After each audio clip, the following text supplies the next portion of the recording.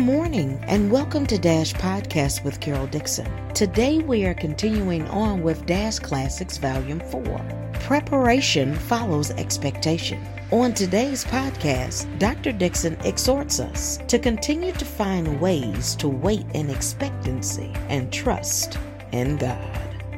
It is so good being with you. I need you to email me. I'm enjoying hearing from you. And you know what?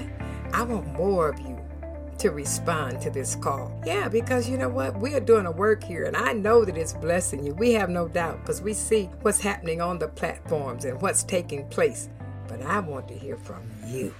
Yes, I want you to email me at iamcaroldixon@gmail.com.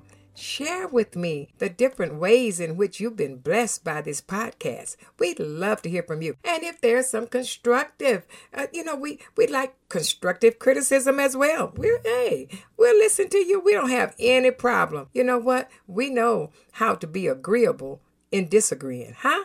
Yeah, and the agreeable is that, hey, we're both human beings respecting one another. So email me today. iamcaroldixon@gmail.com.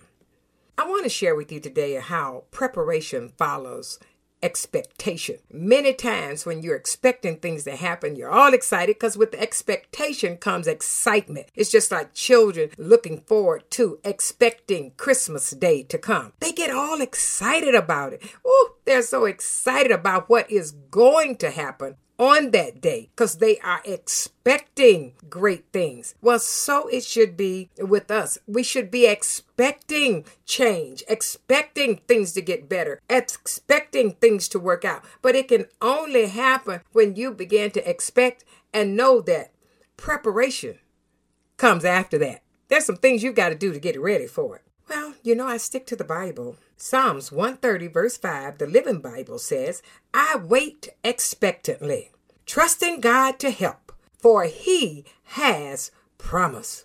Oh, what have you been waiting on God to do in your life? What do you think he might be waiting on you to do in the meantime? Oh my. Oh, so we've got to prepare.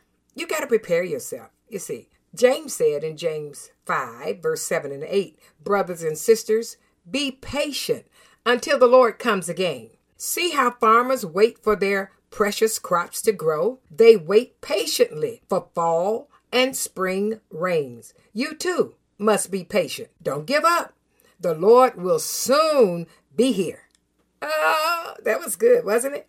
It's important to remember that God is always working behind the scenes, even through this global pandemic and any other problems you may be facing right now. Trust him and be patient.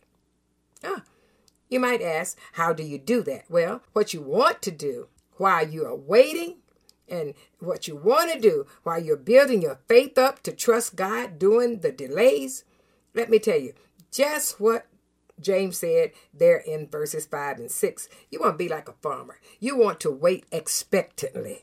You don't want your expectancy to wither out and die out. You want to be excited about it, even when it's beginning to sprout. Before you get that little sprout, it looks like nothing is happening. Oh, no.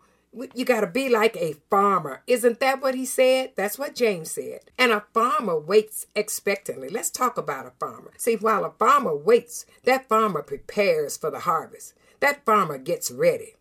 The farmer he doesn't just sit around thinking, I wonder if this is going to grow or not. Nope, that farmer expects it to grow and then begins to prepare for the harvest so that when it comes, he can go and reap the benefits.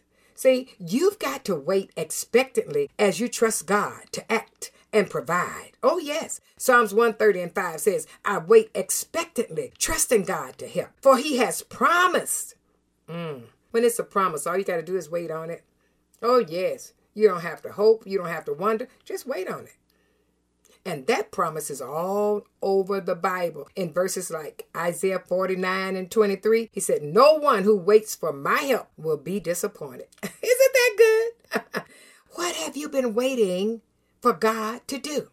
Yeah. Yeah, maybe you've been waiting for God to transform your life or solve a financial problem or heal a hurt or reach someone in your family who is not a believer. Whatever you've been waiting on God to do you really expect him to do it? If you're not preparing yourself while you're waiting, you're not really expecting anything to happen. Oh, no. You've got to get ready for the manifestation, for it to happen, for it to come to pass. You don't just sit and cross your legs. Well, I'm just waiting on God. And a lot of times you think that. But listen, I have something to ask you. Could it be that God is just waiting on you? He's saying, you're not ready to handle the blessing I want to give you. I want you to grow up first. You're not waiting on me. I'm waiting on you.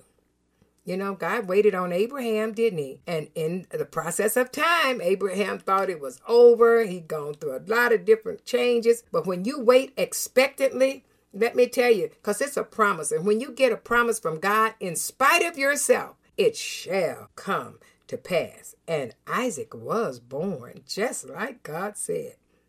So if you're tired and worn out because of a certain crisis, and you need to remember to wait on God. You need to get still, get with God's word, and learn how to be more like him. 3 things. Then, when you get busy doing the work that will prepare you, you'll be so energized, you'll be so enthused, because you're getting ready for the harvest. Well, I want you to know, if you will do these 3 things, yes, get still, get with God's word, and learn how to be more like him. Your harvest is on the way. My prayer for you is that the Lord of the harvest bear fruit in your life today as you abide in him with love, joy, peace, patience, kindness, goodness, faithfulness, gentleness, and self-control. I am Carol Dixon, and this is Dash. Dash is a 501c3 organization supported by partners and friends of Carol Dixon Ministries. All gifts and support are tax deductible and can be mailed to P.O. Box 24831, Detroit, Michigan 48224. And remember, Dash is always on.